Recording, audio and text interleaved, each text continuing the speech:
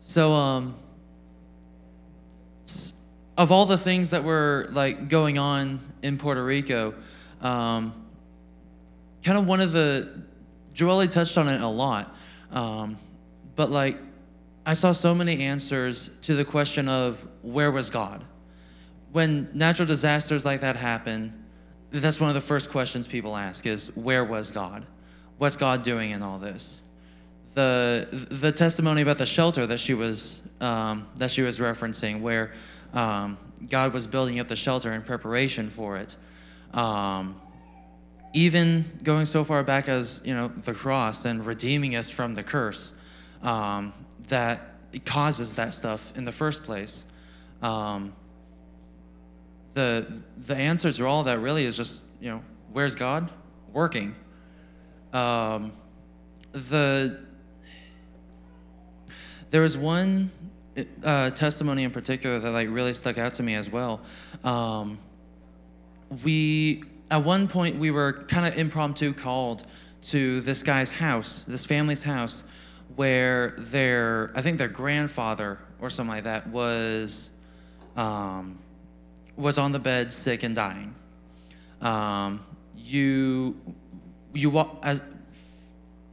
the first look at him, you could tell that he lived a full life when we got there. And the thing that like kind of hit me as we were praying, Pastor Dave was saying, he referenced Moses and Caleb, and how even in their old age, their eyes didn't grow dim, their bodies didn't grow weak, they didn't die of sickness. They just died because it was their time. That it was just they passed, and there was no sickness, there was no pain. It was just their time. And that's one of the things that we prayed over him is, you don't have to pass in sickness. You don't have to succumb to the horrible things that are happening. And we prayed all that over the guy, and we left, and we went and did more ministry and stuff like that. And it was, I honestly forgot about it for a while until at the very end of the trip, the pastor's wife came up to us and told us that the next day the family contacted them and said that the next day the guy had a smile on his face. He had no pain. God completely healed him, and it was his time, but he passed painlessly. And the thing that really like kind of stuck with me is like, even through the fear of, is my house going to come down? Even through the fear of how am I going to rebuild? God was still working. God was still healing. God was still doing his thing. It's really just a matter of, are you joining him? That's kind of one of the biggest things that I took away from all this was, join him in his work, and you'll see it.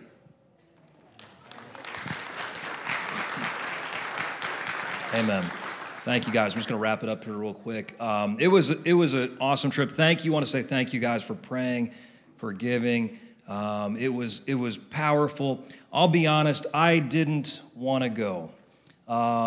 2 days before we were scheduled to leave, I was really excited, and on Sunday morning, my mother called me and said, your grandmother has passed away. I didn't want to go on this missions trip because that meant for me I was sacrificing going to her funeral. I love my grandmother very much, was very, very close to her. But, I started thinking about, I thought, what way can I honor her better, And I decided to go on this trip, and it was a sacrifice, but God honors sacrifice still. And I did that, and I went, and it was hard at first, but the Lord really, he just worked in my heart too during that trip. But saw so many things. I was talking to the pastor there. He said they hadn't had a major earthquake since 1908, and since December 28th, and this was a couple weeks ago I talked to him, he said they've had over 3,000 earthquakes that have happened. They're very concerned, and there's a lot of fear right now in this place. They're very concerned. If you look at the map of where the earthquakes are happening, there was one that happened in Jamaica while we were there. I think maybe some of you saw that on the news. When that earthquake happened in Jamaica. It woke up the fault line, the same fault line you followed over in the middle of the ocean. Outside of Puerto Rico, there's a fault there. And once that earthquake happened, this one started waking up. And they said if this area of the ocean ever has a 7.0 earthquake or higher, it will trigger a tsunami that would cover, could potentially cover the entire island. It would be a devastating tsunami. So there's a lot of fear in that place right now. I talked to a pastor's wife who said, I sleep with my shoes on. I said, well, you sleep with your shoes on? Why do you sleep? She said, because in the middle of the night, when the ground shakes, I'm up and out of bed, I'll run out the door. There's just a fear. There's a fear of what if you saw some of the pictures, and we saw house after house on the ground with sometimes people in them. But most of the time, by the grace of God, people were getting out and things. But, I talked to many people. I don't have a house anymore, but that's okay. I have my life. We spoke with one lady in a town. We were up in a town, I think it was Penuelas, and we were up in there. And there was a big open area with just a couple of tents, and there was just a couple of families there. And we said, we thought there would be more people. And she said, no, there was 200 people yesterday. They've all gone home, but they'll be back tonight because there was a 5.0 earthquake today. And they're all going to be in fear they'll come back here. But we talked to her, and she said, I can't go home because I don't have a home. And we said, your house is just on the ground. Yeah, it's on the ground. She said FEMA came in, and they've been given millions of dollars to help with the rebuilding in that area. And she said, they gave me a check for $800. I don't know what I'm going to do with $800. I guess I'll be living in a tent until, whatever. But we talked to her. She didn't know the Lord, and she asked the Lord into her heart. And, in the middle of all that, God touched her, and we were able to pray with her and just bless her with some finances and not much, but gave her a little bit that we had in our pocket and prayed for her. But it was amazing to see, to be able to bring hope, because that's the thing. We all got to have hope in us. But when I read a story years ago, and it was about a place that, had kind of lost hope, and the guy made this statement. He said, where there's no hope in the future, there's no power in the present. And, we have a hope and a future. It's our hope in our future isn't dependent on if we have a house or not. Our hope in our future isn't dependent on how much money we got in our pockets. Our hope in our future is found in Jesus. And that's the message that we were taking to people. We got to go into a lot of places and minister to kids and minister to the adults, the parents, and all. It was powerful to see God moving. And I'm so thankful that we got to go. And God touched a lot of people. We saw people we didn't even mention it, but we saw miracles happen while we were praying for people during church services. We saw one lady, I'll just share one quick one and I'm done. We saw one lady, she came up for prayer. She said, pray for me, I can't lift my arm up further than this. I think she had been in an accident or something like that. She couldn't raise her arm higher than that. We prayed for her, boom, right away. The Lord touched her, healed her body. We saw that repeatedly many, many times throughout our trip. God touching people in miraculous ways. But most of the people, when we said, what do you need prayer for? It was not, even if they had a physical ailment, they wanted prayer for their heart because they had so much fear. But we saw God touching people and moving. So I want to say again, thank you for praying. Thank you for sending this team. And it was impacting. It wasn't what we intended to do when we set it up in September. It was going to be a different kind of trip. And I'm glad that we got to go and just minister in the way God sent us. So thank you guys for praying for us. Amen.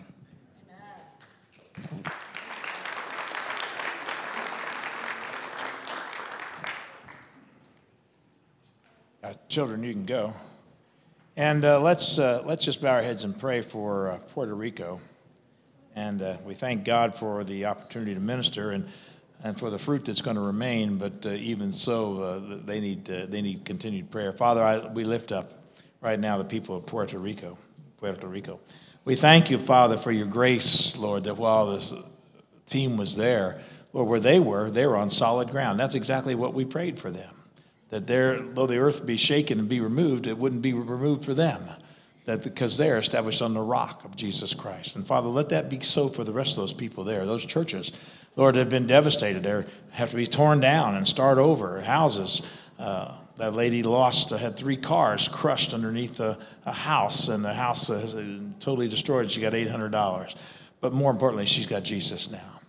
Father, we thank you and we praise you. We bind the enemy that's tried to destroy that island nation, island country. And Father, we just thank you, oh God, for blessing those pastors. Thank you that you, as Joelle said, that Lord, you do nothing without revealing yourself to your servant, the prophets first. So, Father, thank you for your revelation to them. Thank you for continued revelation. Thank you for continued favor and provision.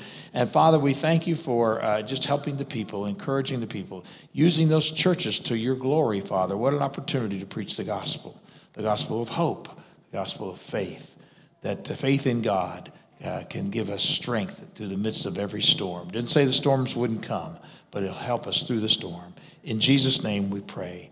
Amen and amen. Praise the Lord.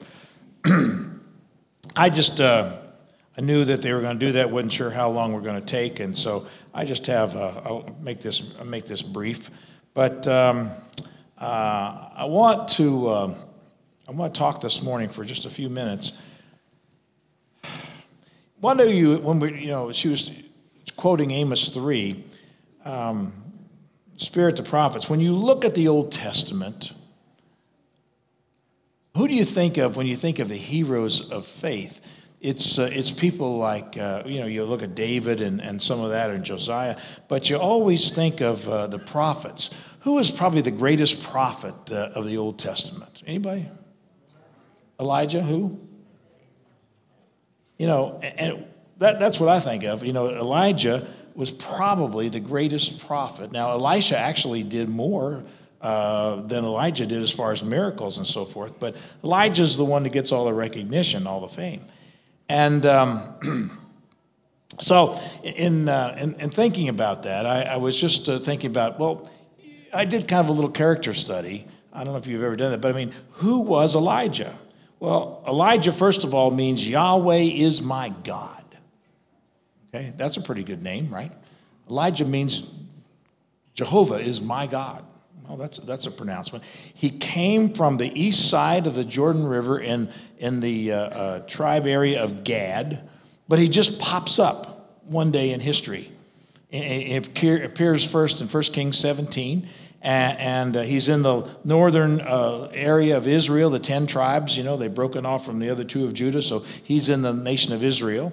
At the time he's there's an evil king and his more evil wife, Ahab and Jezebel, who are ruling the country. And so God gives Elijah a message to go tell the king. Now, think about this for a second. You're sitting there minding your own business over there near the Jordan River, and one day God says, go tell the king that I'm going to judge this nation, and there's not going to be any more rain until I say so. Do you understand what that means to an agricultural society? There's going to be no rain, no food. You're going to have famine until God says so. Now, would you like to be the guy that go tell the king, God's judging you and no rain? Okay, but Elijah gets, that's so Elijah, we know a little character, he's obedient. He actually does it, okay? He's got a word from the Lord, and he goes and tells this evil king that God is judging you and judging your nation. So then, because he just told the king that God is judging his nation, he hot-foots it to the desert to hide out for the next 3.5 years. And he lives by a brook, and his food is brought to him every day by ravens. Blackbirds are bringing his food. Can you imagine what kind of food that might have been? Think about that for a minute, And he's sitting there next to the brook, and then the brook dries up.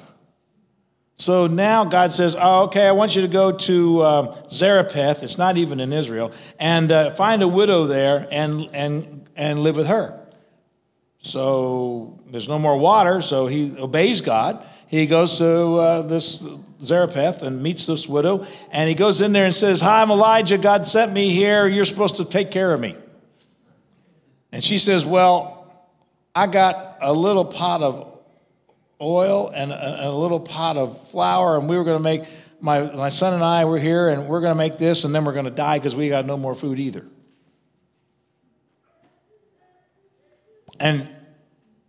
But for the next however long that he's there, that little pot of flour and that little jar of oil don't run out.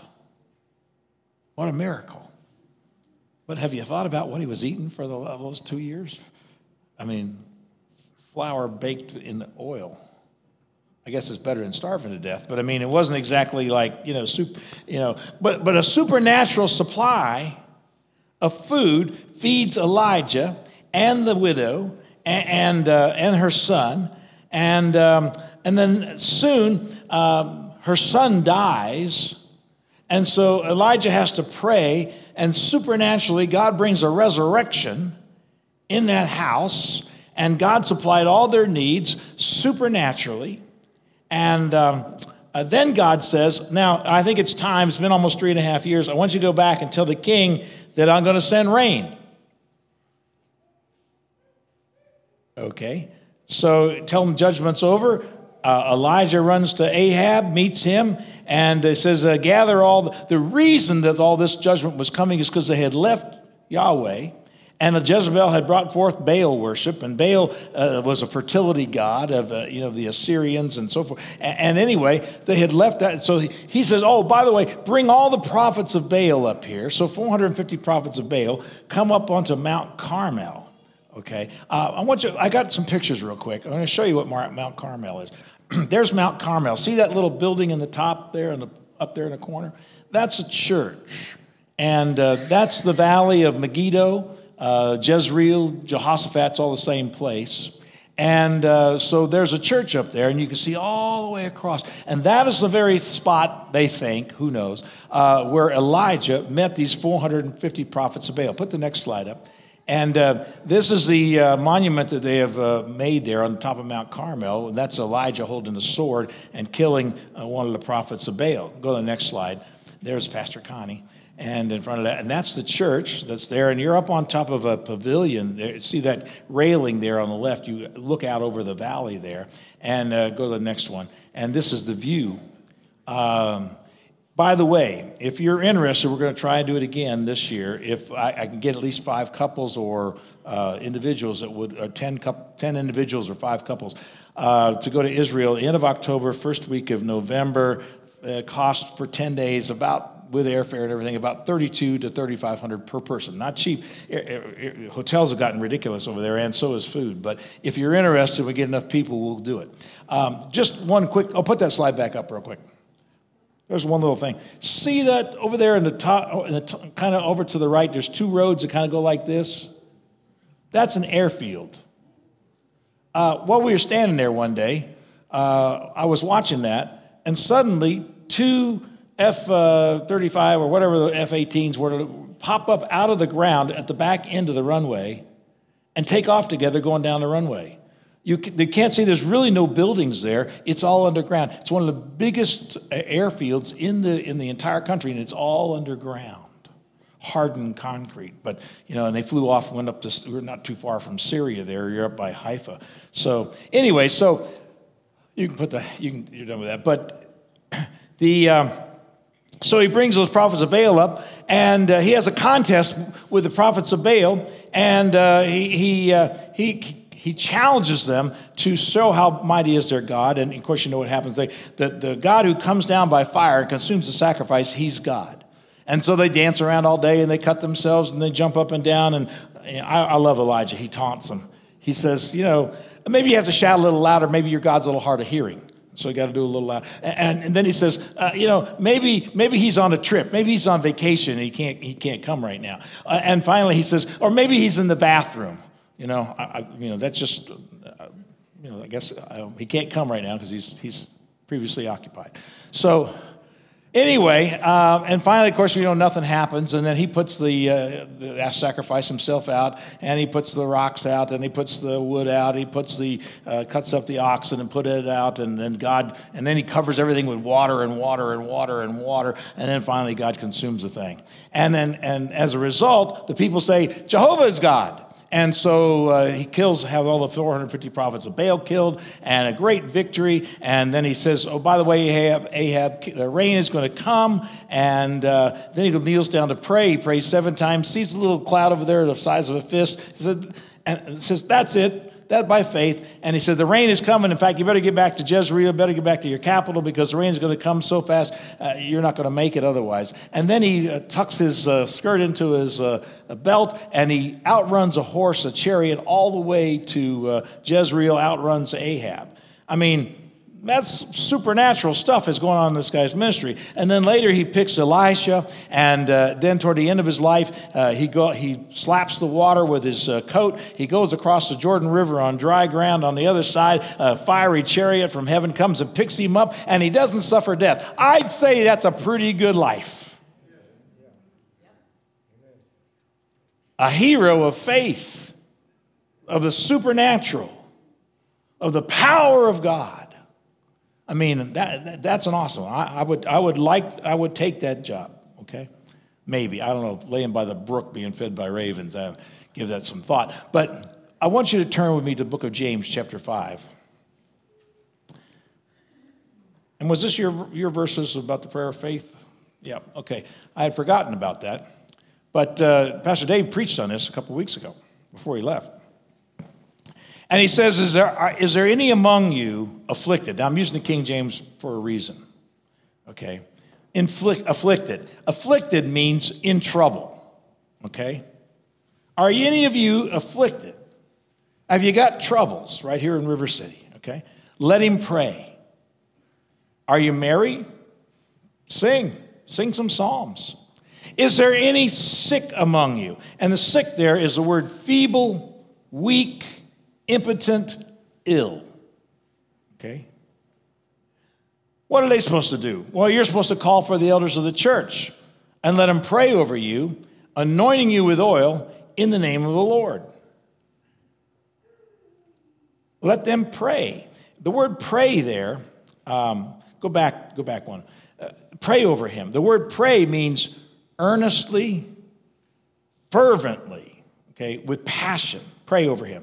Then anointing him with oil. And then it says, and the prayer of faith, or the prayer offered in faith, depending on how you read it, will sozo, that word save is the word sozo, will make the sick whole in every way. And the Lord will raise him up, okay, from disease, from death, from obscurity, and if he's committed any sins, they will be forgiven him. Confess your faults one to another and pray for each other that you may be healed. The effective, fervent prayer of a righteous man avails much. Okay, we always kind of stop there. But now look at the next verse, 17. Elijah, that's Elias, was a man, the NIV says was a human being just like we are.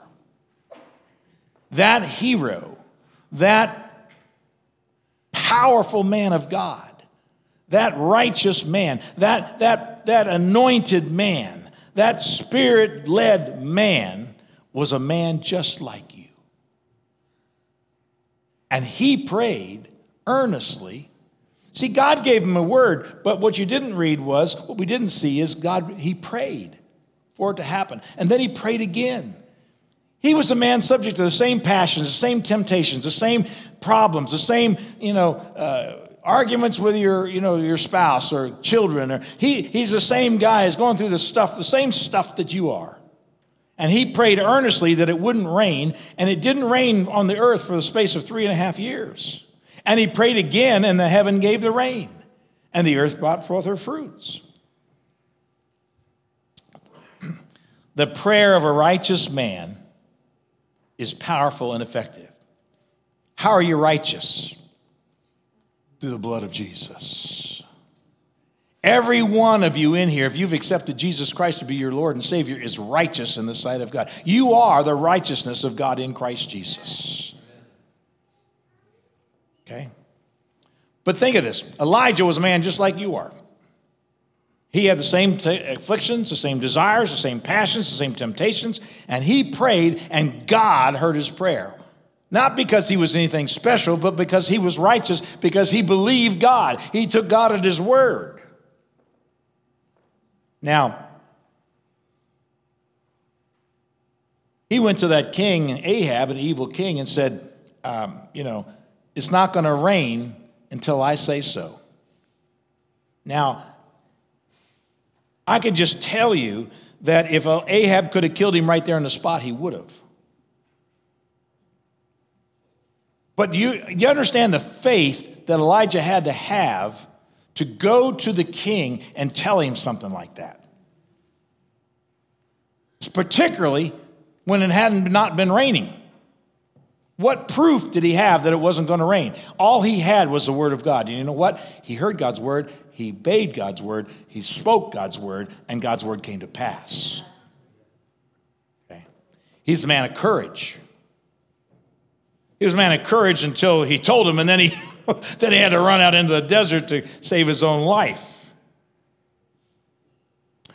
I want you to put up that slide for me, Brandon. See, God uses ordinary people. Elijah was just an ordinary man. We always look at him as a great hero of faith, and he was, but what made him special? Nothing.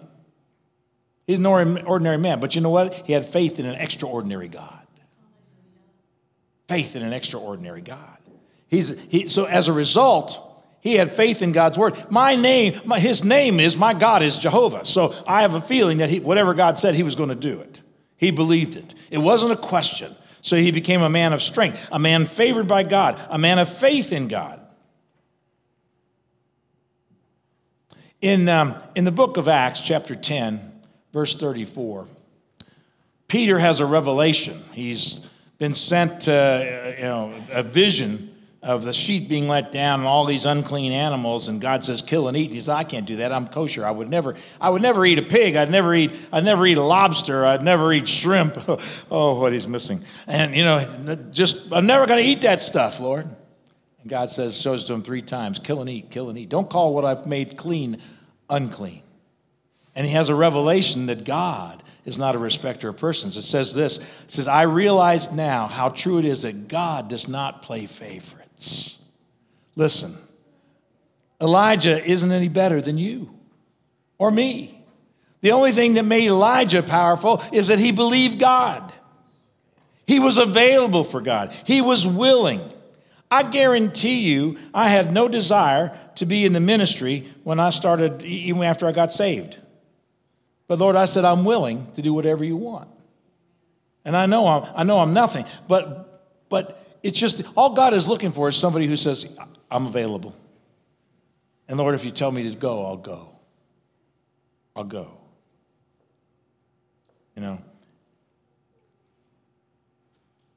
I think of Elijah on his knees after he's told Ahab now it's gonna rain. He's proving to him who God is.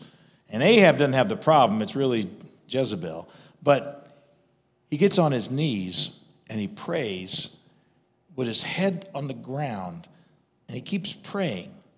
7 times he prayed, and he asked his servant, he said, you see anything yet? No. See anything yet? No. 6 times he does that. How many times have you and I prayed for something and didn't see it and quit before we got the answer? See, there's a persistence that's required in prayer.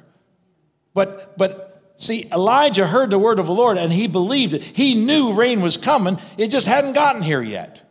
It's on the way. And finally, the 7th time, the servant says, well, I see a little cloud over there. Because see, up on top of Mount Carmel, you can see over to Haifa and you can see out to the Mediterranean. And so he says, I see a little cloud way out there. And by faith, Elijah says, that's it.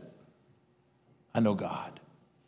See, what he knew was the nature of his God. Can I tell you who the nature of our God is? Our God is love. Our God is grace. Our God is forgiveness. Our God is joy. Our God is peace. Our God is power. Our God is healing. Our God is everything we need him to be. So will you believe the word of the Lord? You can be just like Elijah. And you can pray and don't stop praying. Say, okay, I thank you for it, Lord. We can get into the semantics about whether you can pray more than once for a thing or not, or whether it's lack of faith. I'm going to tell you what. God knows your heart. But don't quit praying. Don't quit believing that God is sending the answer. If he told you he would, if he said, I'm the Lord that heals you, then you don't quit believing that it's on your way, on his way to you. Elijah, you see, was just a little man, just like us, who believed God. And he wasn't moved by what he saw or what he didn't see. He knew that God would meet his need. He knew that God would provide. I mean, imagine being there by a brook, being fed by a raven. Well, God will take care of me. Didn't say he'd meet all my desires, but he did meet his needs. He goes to the widow of Zarephath, and God supernaturally fulfills it, for the next couple of years until he needs to go. God provides. God hasn't changed. The nature of God is still your provider. Every need you have. Elijah was a man just like you and I, and he prayed earnestly that it wouldn't rain, and it did not.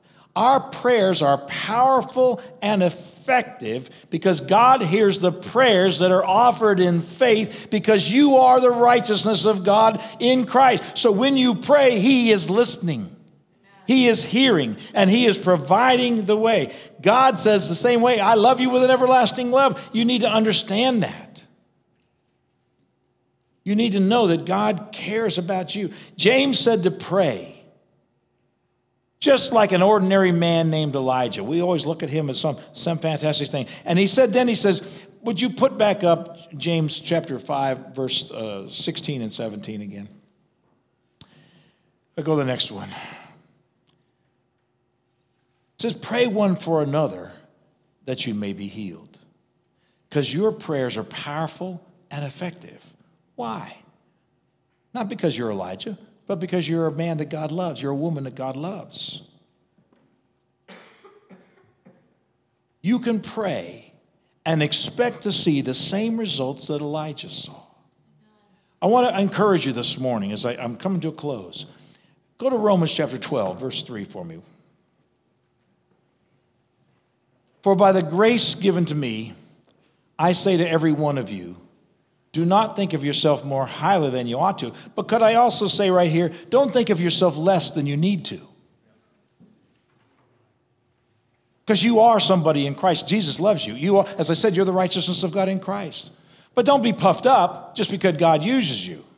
On the other hand, don't be cast down and think, what could little old me do for God?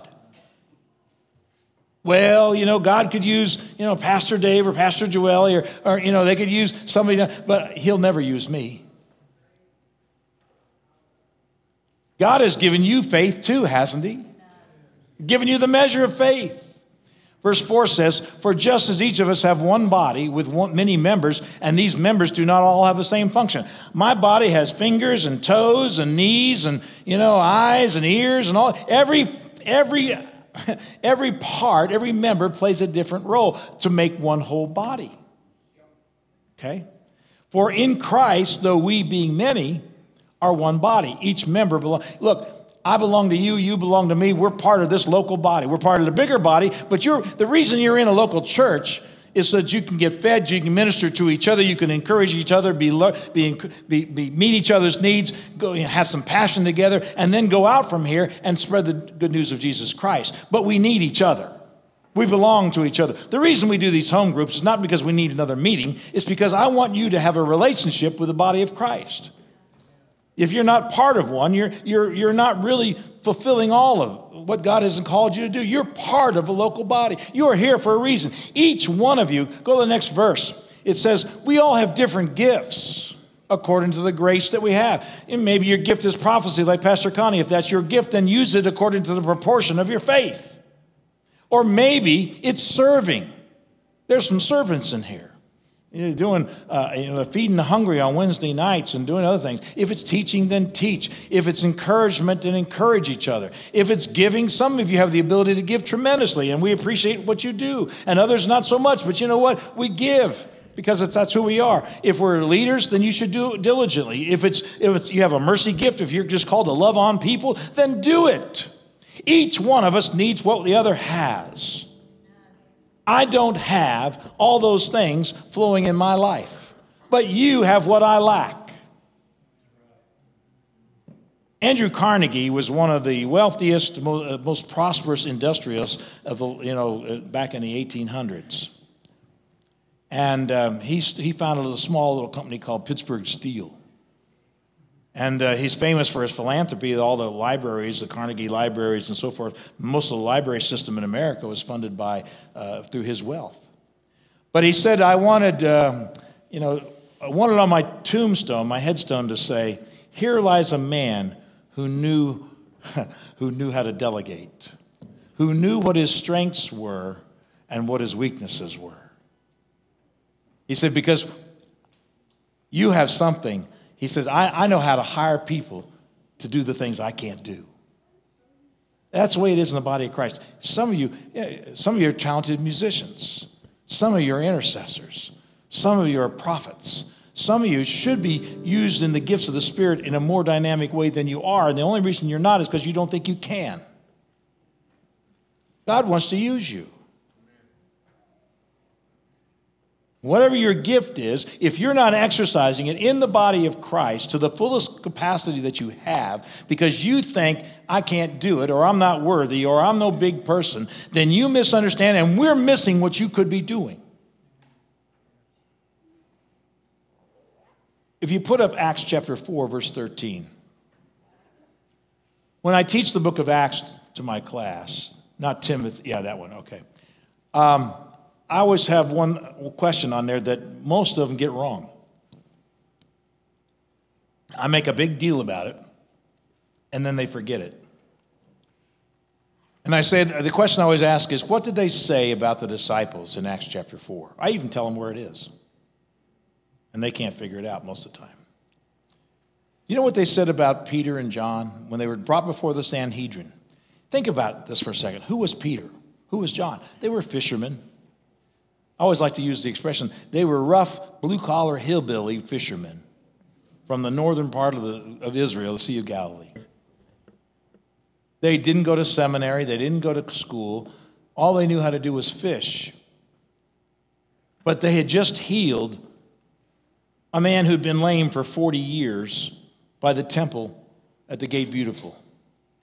And when they saw these men, and they realized they were unschooled, actually the King James says ignorant, but here I like the NIV, it says ordinary men, they were astonished.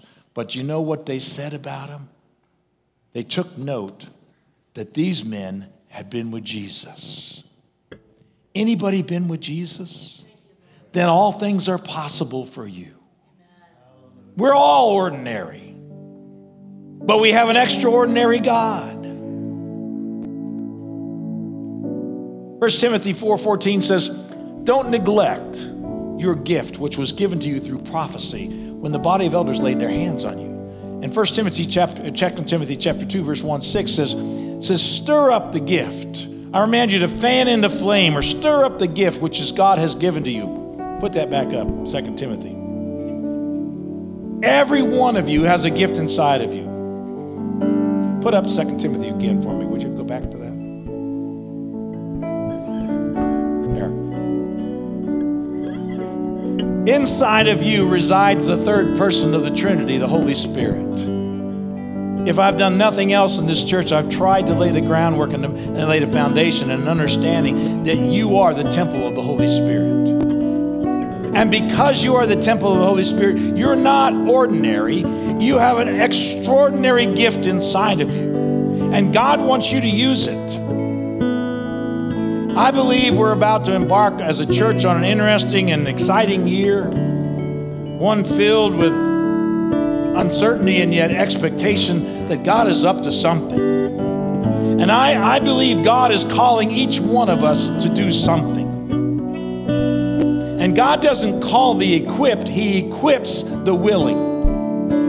And He's given you the equipment that you need. You've got the Holy Spirit. There is nothing impossible for you because there's nothing impossible for God. If God tells you do it, then you can do it. The big question is, have you asked Him to use you? Because He wants to. That's the reason you're here. Not to sit on a pew, not to just, get a good message on Sunday morning and feel like, okay, I can tick that box off. We did that. No. You're here to be equipped to do the work of the ministry in the power of the Holy Spirit.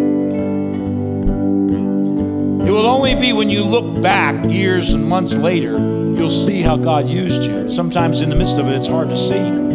But we're called to be his hands and his feet to this world and to this generation.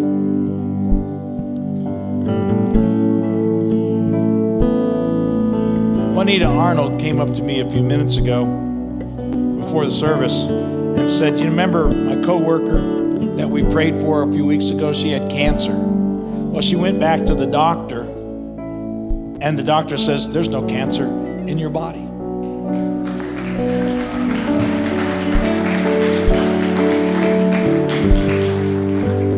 How did that happen? We prayed.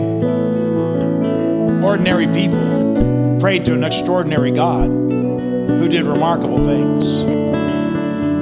We prayed for Nick Griffin a couple weeks ago. They were concerned about the headaches and the pressure being there, and we said, Lord, let there not be anything there. Nothing. Well, there's nothing there. There's nothing there.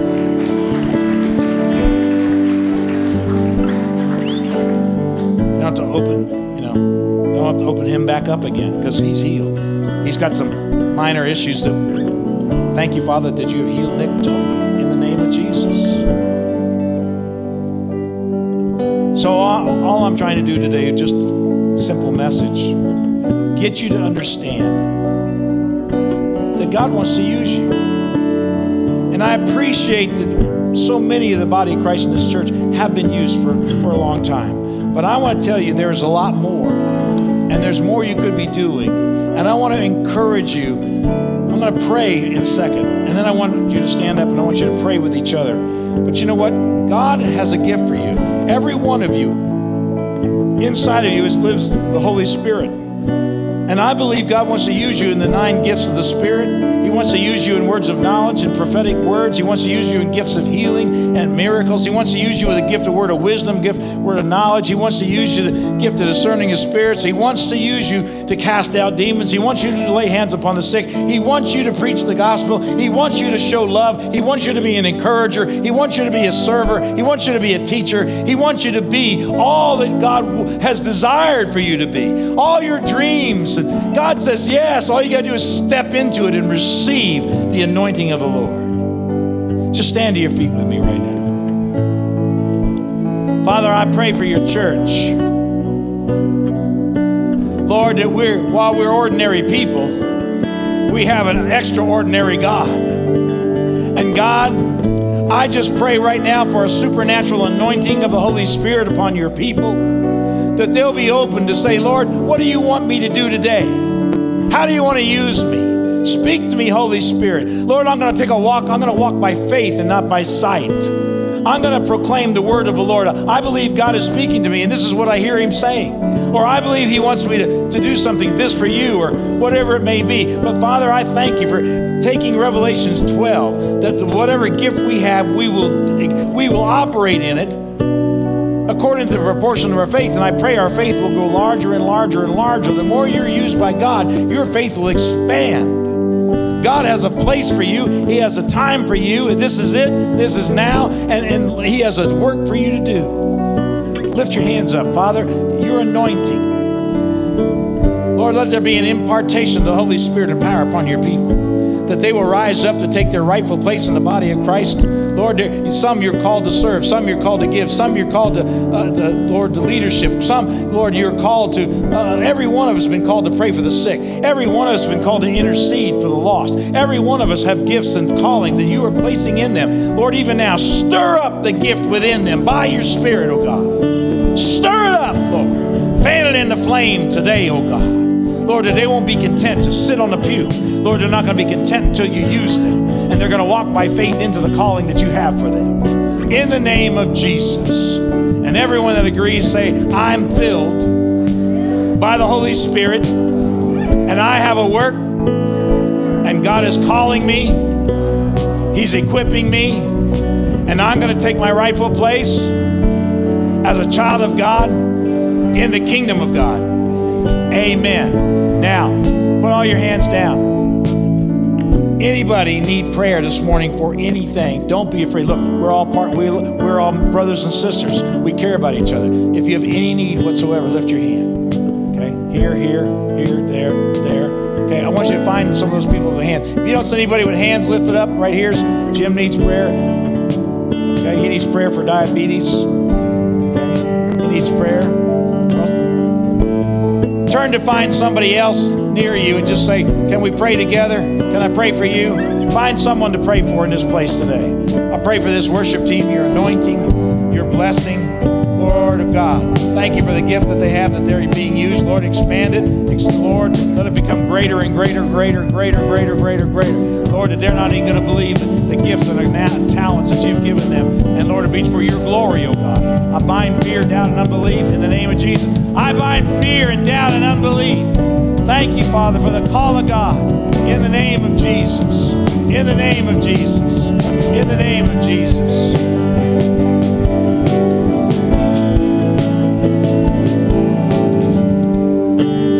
Father, I bless your people.